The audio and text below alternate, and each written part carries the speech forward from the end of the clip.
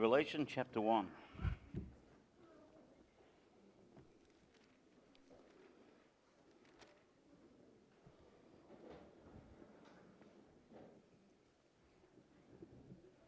The book of Revelation chapter 1. For those who are wondering, 1999 was the last time we did the book of Revelation. So 18 years ago was the last time we were there in the book of Revelation. I looked at the notes this week and found the old notes, 1999. So it's a long time ago, 18 years since we were last in this book. So it probably is time to revisit it. Revelation chapter 1, starting in verse 1. Revelation of Jesus Christ, which God gave unto him to show unto his servants things which must shortly come to pass. He sent and signified it by his angel unto his servant John, who bare record of the word of God and of the testimony of Jesus Christ and of all things that he saw. Blessed is he that readeth, and they that hear the words of this prophecy, and keep those things which are written therein, for the time is at hand. Let's pray. Gracious Father, we do thank you for this night. We thank you as we come now to the book of Revelation, that, Lord, you would guide our time over the weeks and the months to come. That, Lord God, you just help us to gain an understanding of it. As we introduce the book tonight, Father God, I pray that you'd give us wisdom, and give me wisdom, Father, and just allow me to speak with clarity. And may this be a blessing to our hearts this night, and may you receive all the praise and all the glory. For this we ask in Jesus' name. Amen. You know, over the centuries, prophecies have come and prophecies have gone. The book of Revelation, written close to the end of the first century, is still with us today. You know, when you think about the book of Revelation, it's one of those books that fascinates some and yet confuses others. Some people love to read Revelation, love to speculate in Revelation, love to spend time in Revelation. Others simply just think that it ought to be ignored and never be opened, and hopefully one day we'll understand it. But you know, the book of Revelation contains many messages and many mysteries. And Revelation is the only prophetic book in the New Testament, and therefore it's important. And yet, unfortunately, it's a book that is neglected by many and misinterpreted by many. Tonight I want to take a little time to introduce this book to us before we embark upon the study of it properly. I think it'd do us well to just park a little while at the very beginning of the book and get the feel for what the book is all about. And I want you to notice me, first of all, tonight, then, the author of this book. It says in verse 1, the revelation of Jesus Christ, which God gave unto him to show unto his servants things which must shortly come to pass, and he sent and signified it by his angel unto his servant John. Now, I want you to notice that, I don't know what your Bible says, but my Bible says the revelation of St. John the Divine. Others say the revelation of the Apostle John. Maybe your Bible doesn't say anything, but most Bibles do give a title to this book, which they don't give to all the other books of the New Testament, they do to this one. But you know, it's not the revelation of John the Apostle, nor is it the revelation of John the Divine. It's actually the revelation of Jesus Christ as given by God the Father. Notice what it says in verse 1. The revelation of Jesus Christ, which God gave unto him. God gave this revelation unto the Son. It's the revelation of Jesus Christ as given by the Father. It was then sent to his servant John. As you go on in verse 1, it says at the end of the verse there, and he sent it and signified it by his angel unto his servant John. It's true that it arrives eventually with John, but this is not the revelation of John the Apostle. It's not revelation of John the Divine. And I doubt that John would like to be called the Divine, by the way. He probably would roll in his grave at that thought. It's not the revelation of John the Apostle. It's the revelation of Jesus Christ as given by the Father to the Son. It's interesting that it says servants, angels in John, because it says in verse 1, to show unto his servants things which must surely come to pass. And he sent and signified by his angel unto his servant John. John is the instrument through which this book is given to you and I. But this book is about Jesus Christ. He's the grand theme of the book of Revelation. From the outset of this book, we are given the most important truth about the book of Revelation that you and I need to understand, comprehend, and remember as we study the book that this is the revelation of Jesus Christ. This book does show you and I about the Antichrist. It does show us about God's judgment. It shows us the calamity on the earth. It shows us the mystery of Babylon in vivid detail and so much more. But most of all, it's the revelation of Jesus Christ to us. You see, it's not really the revelation of future events. Now, I know that's the way that most people perceive this book. This book is this wonderful, intriguing book that we all want to read because it gives us insights of the future. It's like we want to have a look into the crystal ball of God's Word, so to speak, and see the future. And that's what we perceive this book's about. But it's not really a revelation of the future. Ultimately, this book is a revelation of Jesus Christ. Now, it's true, it mentions future events, but that's not what the book is all about. And if we catch everything else but miss Jesus in this book, we've missed the purpose of this book. Okay? Because God spells out at the beginning, this is the revelation of Jesus Christ given to him by the Father. It's all about Christ. Now, that shouldn't surprise us because that's what the whole Bible's about, isn't it? It's all about Christ. From Genesis to Revelation, we have the story of the unfolding redemption as found in Jesus Christ. And it shouldn't surprise us, the book of Revelation is no different. It's about Christ. Now, many people love to look for the sensational in this book, and there is a lot of sensation in the book of Revelation. There's no doubt about it. But it's about Christ. The whole book concerns him. Nobody can read the book of Revelation without gaining a clearer view of who Jesus Christ is.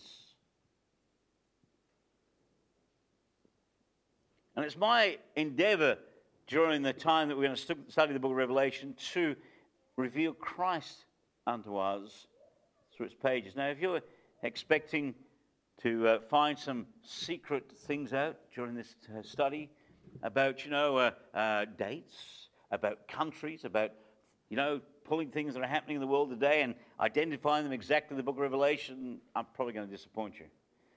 Because I've lived long enough to know that people who did that when I was in Bible college, 42 years ago, wrote books like Hal Lindsey wrote a series of books on the late great planet Earth and other things, and much of what he said no longer holds true today because history has overtaken his interpretation of the prophetic word. So I've lived long enough to know that if I speculate on what's in the book of Revelation, I may well find that I live long enough to see God basically says, I told you you wouldn't know all these things and you shouldn't speculate. So we'll give evidence when there is evidence given, but when it's left to speculation, that's what it will be, speculation, okay? Because this is really the revelation of Jesus Christ. As I said, the whole book concerns him. So then this book about Christ is given to John the Apostle. John is simply the servant God uses to write it down for us. And we know it's John because John calls himself by name 5 times in this book. In verse 1, he says, by his angel unto his servant John. In verse 4 of this chapter, it says, John to the 7 churches which are in Asia. In verse 9, he says, I, John, who am also your brother. In chapter 21 and verse 2, he says, and I, John, saw the holy city. In Revelation 22 and verse 8, he says, and I, John, saw these things and heard them. So at the beginning of the book, John identifies himself as the author of this book. And at the end of the chapter, John identifies himself as the writer of this book. So he is the one who pens the words of this revelation of Jesus Christ, given by the Father, presented to his servants, and ultimately presented to John. John is the one who pens these words for us, John the Apostle. But more importantly, is what John identifies himself as. It's interesting. John identifies himself in verse 1 as his servant. People who have translated the Bible in English have called it the revelation of John the Divine, revelation of John the Apostle, but that's not even what John calls himself. It should have been the revelation of John the servant. Because that's what John identifies himself. He says that I am his servant. And we see the humbleness of John. We see that John understands the significance of this book. It's not about him. It's about the Lord, and therefore he identifies himself as the servant of Almighty God. And there alone is an example for you and I to follow. Because we need to understand, you think of John. John is one of the great apostles, isn't he? He's one of the great three of the inner circle. Peter, James, and John. John was the one who lay upon the chest of the Lord at the Last Supper and many other times. John was the one who Christ said unto him, unto his disciple, behold thy mother, and to his mother, behold thy son. John is this significant person in the Word of God. And yet John identifies himself as a servant. If John the Apostle, who is identified in the Gospels as being somebody so significant, calls himself a servant, then who are you and I to call ourselves anything other than a servant of Jesus Christ? But John further identifies himself in verse 9 of this chapter. He says, I, John, who am also your brother and companion in tribulation, in the kingdom and in the patience of Jesus Christ. So I am your brother and companion in tribulation. And what John's talking about here is the fact of where he is, because you go on in verse 1, he says that he was in the isle that is called Patmos for the word of God and for the testimony of Jesus Christ. John is in exile on the Isle of Patmos for the Word of God and for the testimony he had of Christ. Because he stood up for Jesus Christ, because as the servant of the Lord, he testified of who Christ was, he finds himself in exile on the Isle of Patmos. John learned to suffer tribulation for the name of Christ. And like John, you and I need to learn to endure tribulation. Revelation was written about 95 AD during the reign of Emperor Titus Flavius Domitian. And he had demanded that everybody should worship him, that's worship the emperor, as Lord and God. John was about 90 years of age at that time, and he refused to obey. He wouldn't worship the emperor as Lord and God, for there was only one Lord, there was only one God. And if anybody knew who that was John, the apostle. And the refusal of the Jews and the Christians alike to obey the command brought upon them great persecution. And legend tells us that John's refusal to bow to the emperor led to the emperor having him boiled in oil, which he survived. And so then the emperor had him exiled in the Isle of Patmos. Now we will look a little bit more about that when we get down to verse 9, but the Isle of Patmos is simply a rock in the Aegean Sea. It's where the Romans had tin mines. If you want to go home and get on the internet and have a look at the Isle of Patmos, there's not much vegetation on it. It's a very barren place. And he was exiled to this Isle of Patmos for the testimony of Jesus Christ. That's what he says. He says that he was there on the Isle of Patmos for the testimony, for the Word of God and the testimony of Jesus Christ. It's a rock in Asia Minor, about 60 miles southwest of Ephesus. And as we consider John, and we will consider John, we can learn much from John's boldness for Jesus Christ. You know, he was the beloved apostle.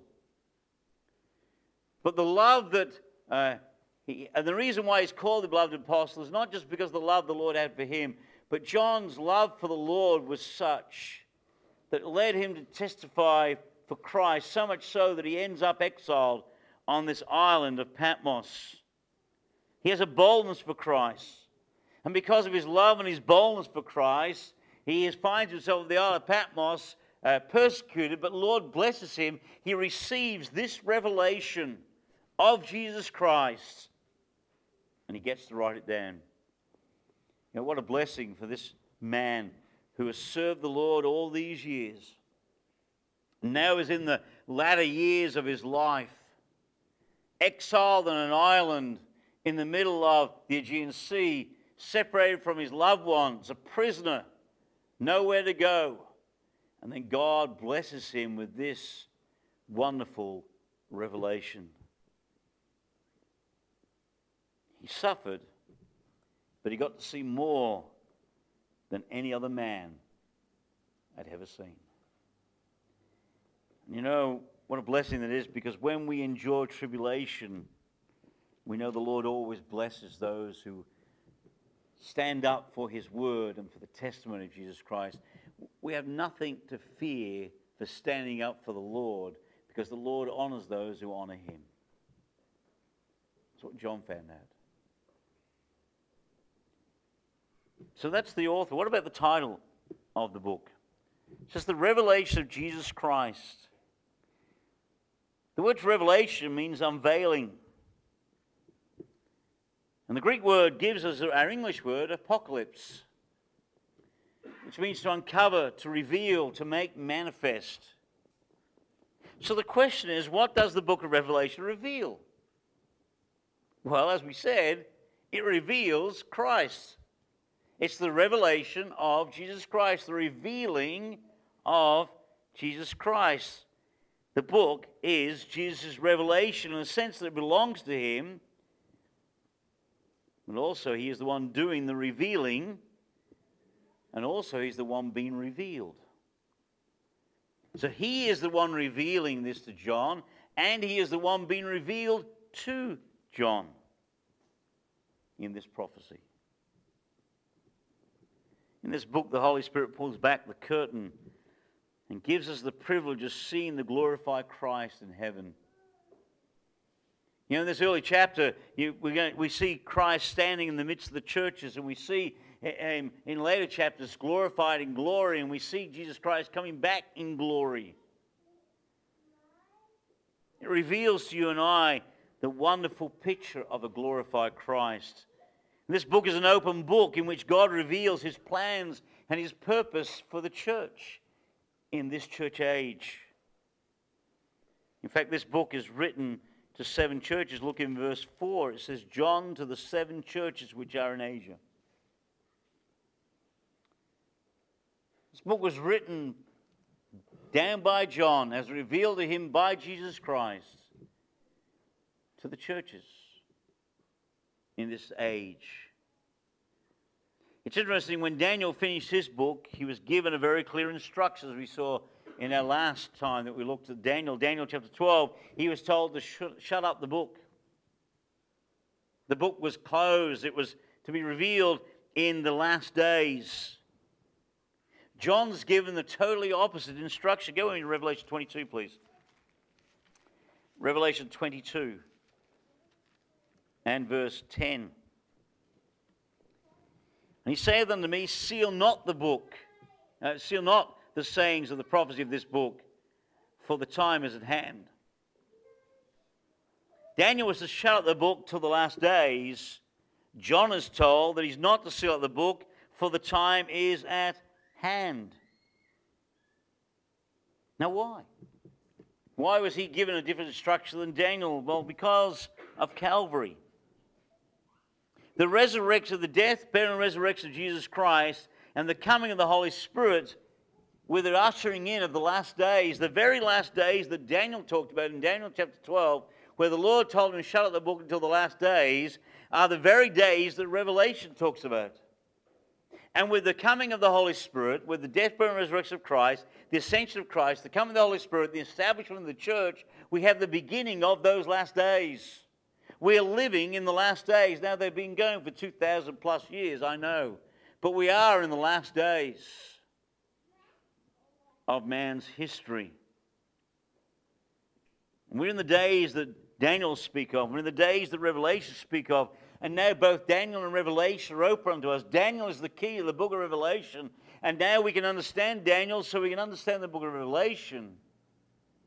Because we're living in these last days. So what's the purpose of this book?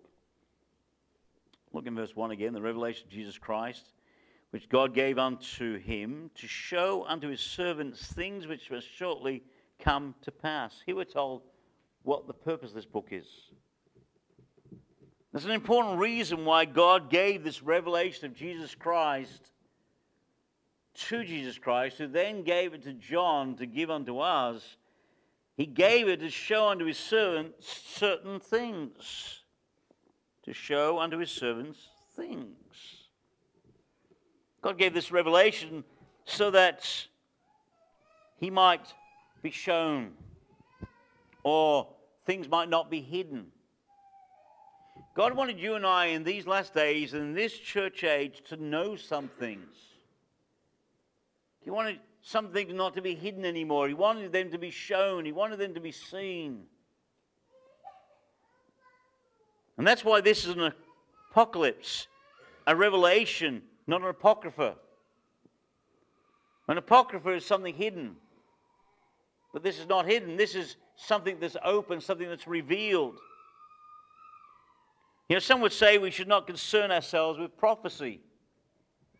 That it's frivolous, a frivolous exercise to read prophecy, to study the book of Revelation. But if God was concerned enough to talk about it, and God was concerned enough to give it to us, and God was concerned enough to say that I want things to be unhidden, to be open, then surely you and I should concern ourselves enough to listen to what God has to say.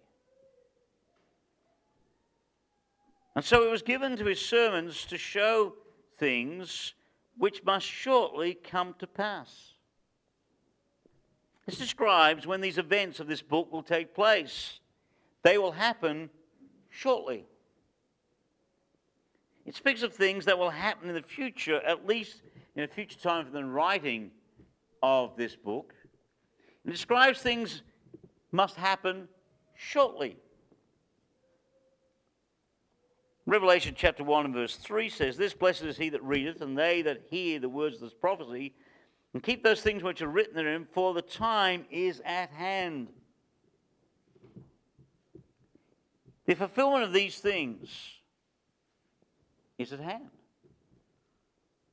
The time was going to be shortly.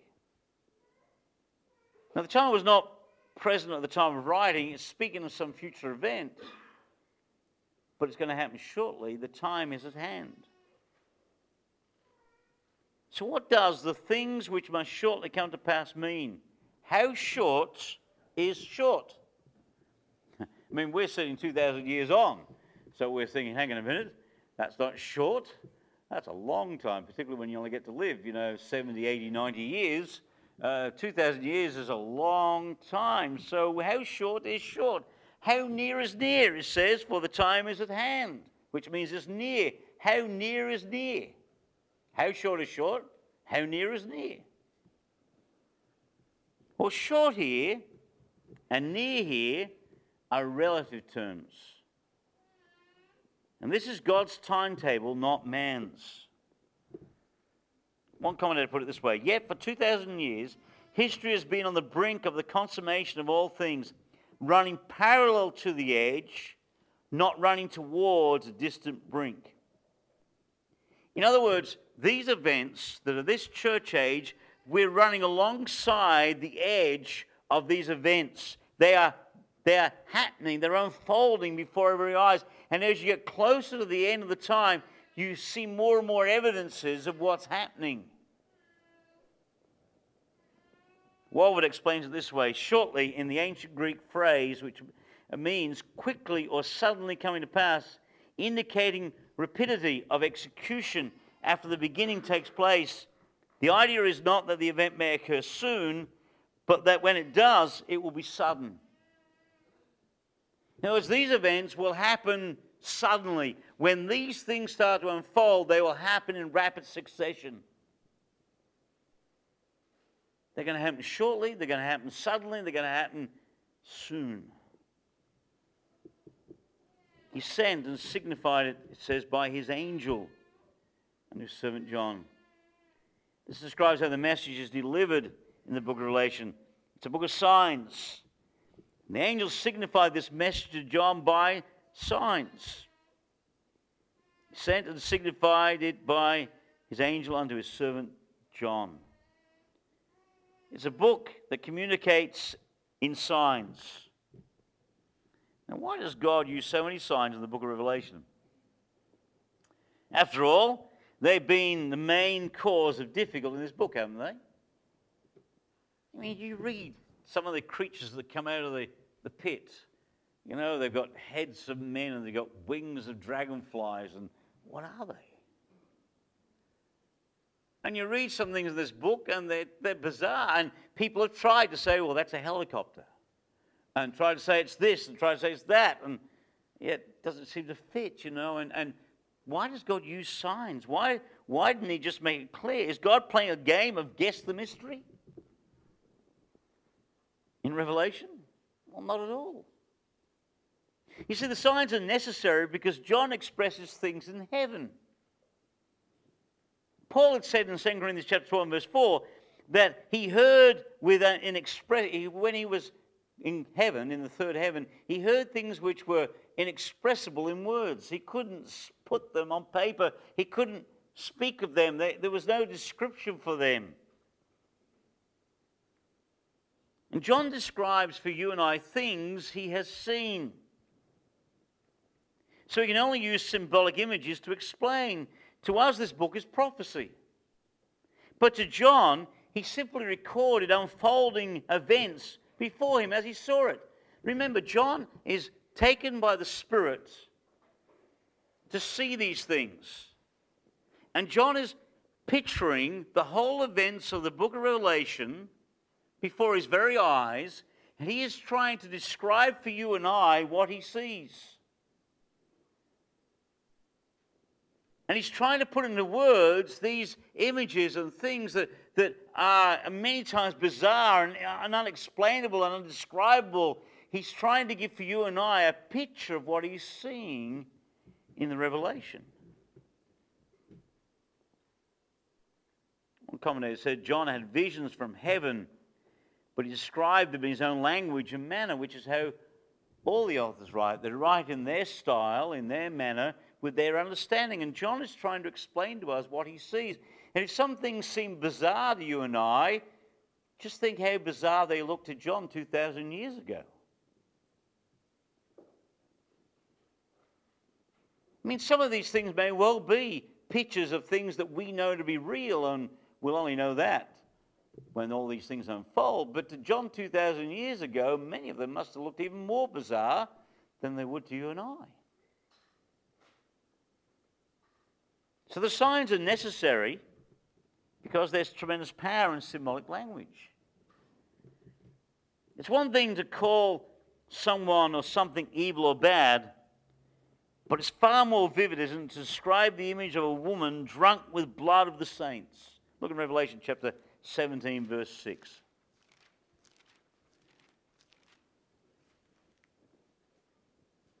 Verse 5 says, and upon her forehead was the name written, Mystery Babylon the Great, the mother of harlots and abominations of the earth. And I saw the woman drunken with the blood of the saints and with the blood of the martyrs of Jesus. When I saw her, I wondered with great admiration. I mean, that language paints a picture. I mean, he could have just said, and I saw a woman who was bad.